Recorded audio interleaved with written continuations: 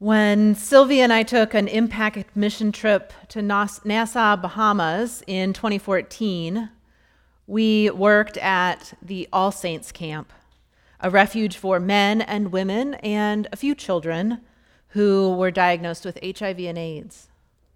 The camp is located on a high ridge with small houses lining the top of the ridge and mango trees in every backyard. And so that reality makes it feel a little almost romantic. And there was, of course, enough joy in that place to welcome visitors and to celebrate life's milestones. But it was still a place of hardship, lacking resources and marked by stigma. We were there laying bricks for an on-site hurricane shelter, since, as you can imagine, this ridge would have been quite exposed in the case of a hurricane.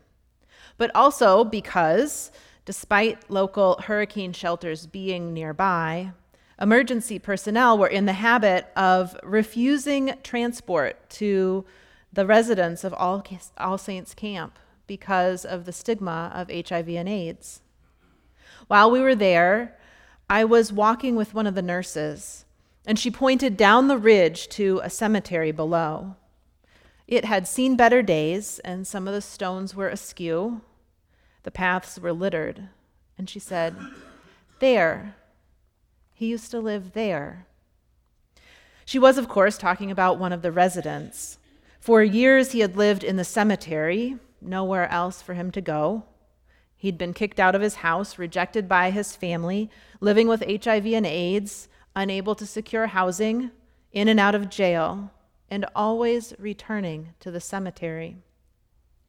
She said it took much convincing, and they had to secure appropriate funding, but the staff finally got him to move up the ridge to live at All Saints Camp.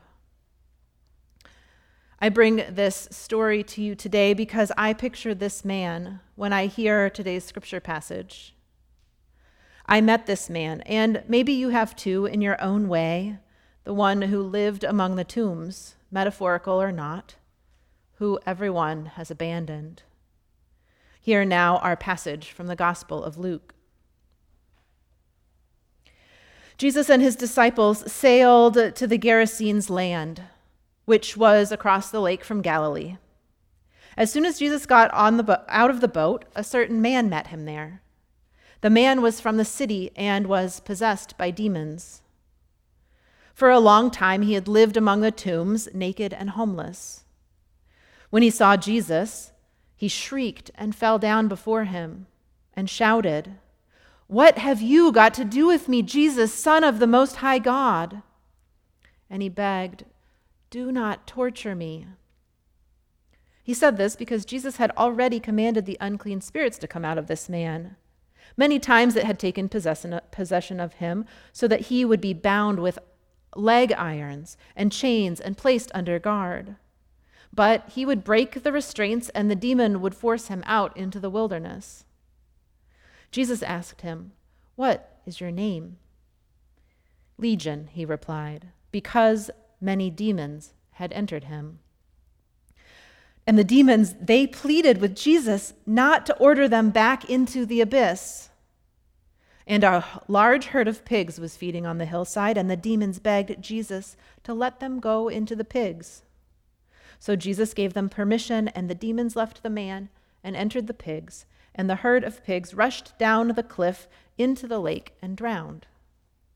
When those who had tended the pigs saw what happened, they ran away and told the story in the city and in the countryside.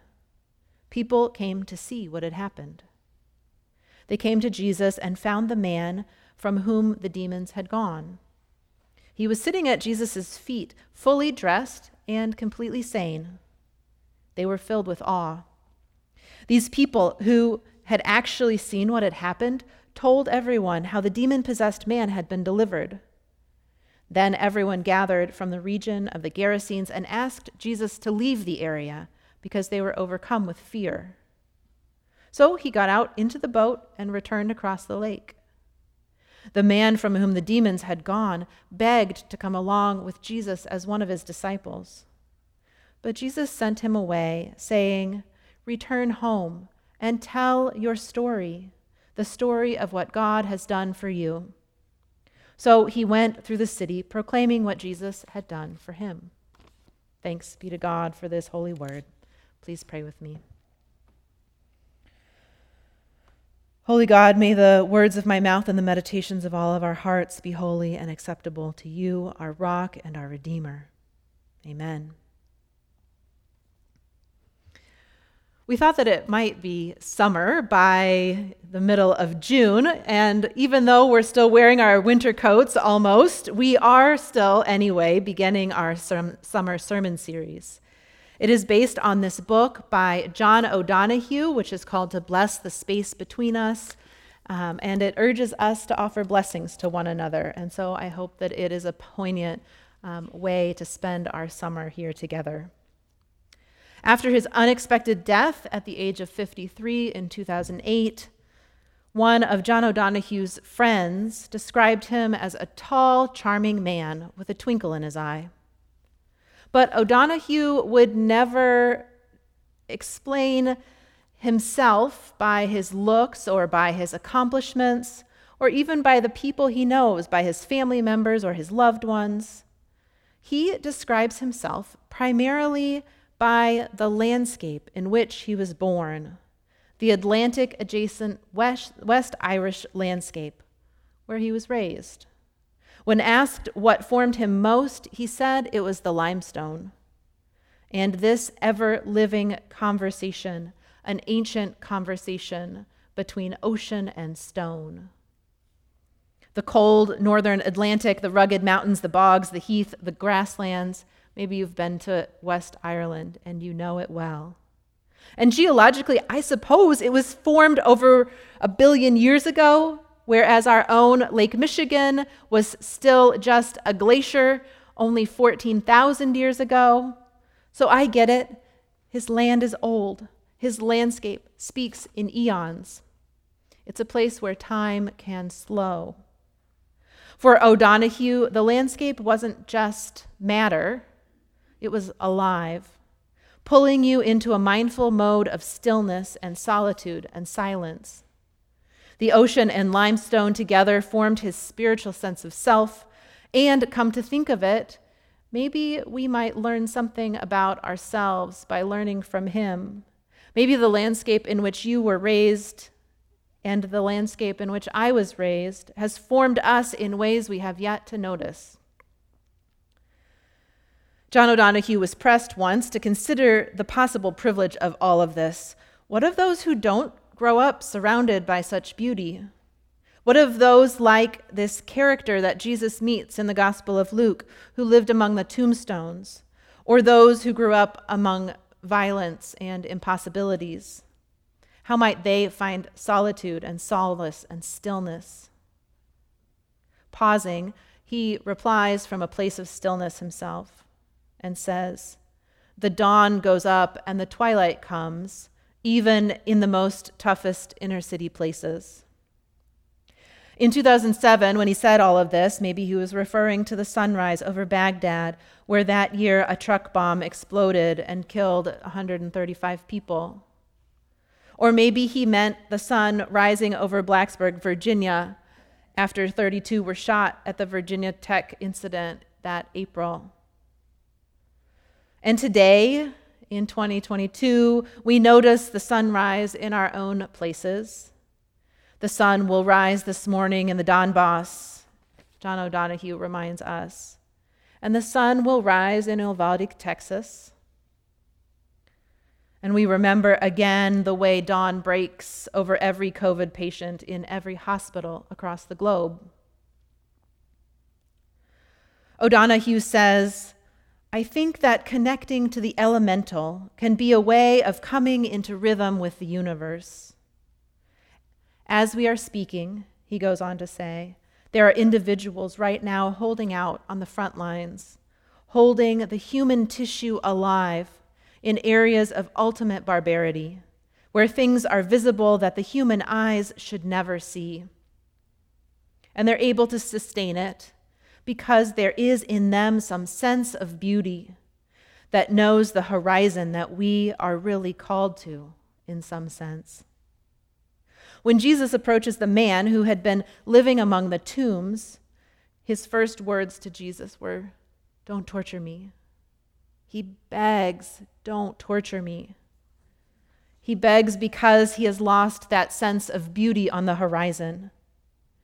Jesus must be one among many in a long parade of healers who have tried to help this man or help this man, come hell or high water, using ointments or tinctures or herbs, but also probably unethical but sanctioned uses of physical restraints or beatings or worse. The community might say, what else were we to do? He could, after all, literally break through the shackles and escape to the tombs, the realm of the dead. This man expected violence from Jesus because violence had been all he had known, even from those seemingly there to help him. And so I carry with me the story of the man who lived down the hill in the cemetery in Nassau, Bahamas. And Pastor Isaac Villegas, he carries another story with him. He has known this biblical scene because a correctional officer led him, Pastor Isaac, through a maximum security prison where he had been teaching religion classes all semester.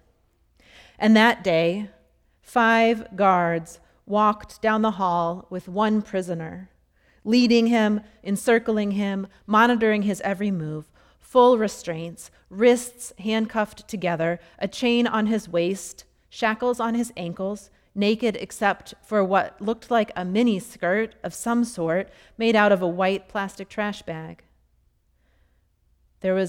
His eyes were a blank stare, a cold emptiness that likely mirrored the emptiness of staring at a concrete wall for 23 hours a day in solitary confinement. The guards on that unit, Pastor Isaac later learned, had found a place where the security cameras didn't quite reach, and they would take turns torturing the inmates. What else were we to do, the guards might say. And so, no wonder this man approaches Jesus begging, "Do not torture me." He had known no other way. But instead, Jesus asks his name. Jesus confronts the demons that had been shadowing him all the days of his life, and Jesus finds a way to rewrite that story. And suddenly, the man is dressed and in his right mind and sitting at Jesus' feet. For those of you who have had to call the cops on a family member, or your own child even, for those of you who have watched the unraveling of a loved one, you know what kind of miracle this is, him sitting in his right mind at the feet of Jesus. You understand why the townspeople were in disbelief. You know what it feels like to wait for what you see with your eyes to really feel believable. For after a while, our ability to imagine the miraculous begins to wane. John O'Donohue's last chapter in his book, To Bless the Space Between Us, is called Beyond Endings. The man who lived in the tombs could not see beyond endings, nor could his village. He could not see to an end of living in the tombs. He could not see an end to the torture. His village could not see an end to the social isolation. What other way was there? Nor could they see an end to the roaring legion of demons within. No one could see him dressed and in his right mind and sitting at the feet of Jesus. Some days our imaginations cannot think beyond endings either. When John O'Donohue blesses the space beyond endings, he blesses, of course, the most human of endings, death. He blesses the dying. He blesses those entering death and those on this side of death who know that grief is its own kind of ending. So if you know that person entering death, or if that is you, the blessings in here may be a balm.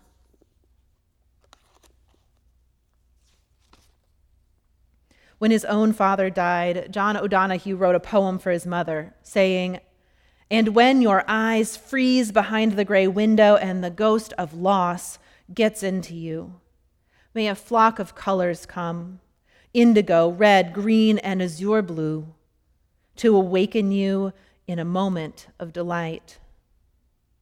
John O'Donohue trusted that the flock of colors would surround her, even in the gray of loss. He knew that beauty would accompany her from ending through to a place beyond endings where blessing can finally be heard. Seek out the beauty of things, he urges us. Healing is there. Blessing is there, even amid every kind of sorrow. In our sacred texts, in the prophets, we hear this promise from God, and you've heard it before. It says, "I pour out my spirit upon all people. Your sons and daughters will prophesy. Your old men will dream dreams. Your young men will see visions." In other words, God has seen the way in which our dreams become clouded, the ways our creative imaginations become dimmed. God notices the way that we cannot see the blessing beyond the ending. But this is no fake it till you make it saccharine hope with positive thinking or wish fulfillment where you just think happy thoughts and all is well. In this long lineage of old men dreaming dreams and young men seeing visions, John O'Donohue is pressing us towards blessing because, as he says, when we bless, we work from a place of inner vision, clearer than our hearts and brighter than our minds. Blessing, he says, is the art of harvesting the wisdom of the invisible world. Blessing, he writes, suggests that no life is alone or unreachable. Though suffering and chaos befall us, they can never quench that inner light. Here, healing is possible. In the name of the Father, and the Son, and the Holy Spirit, amen.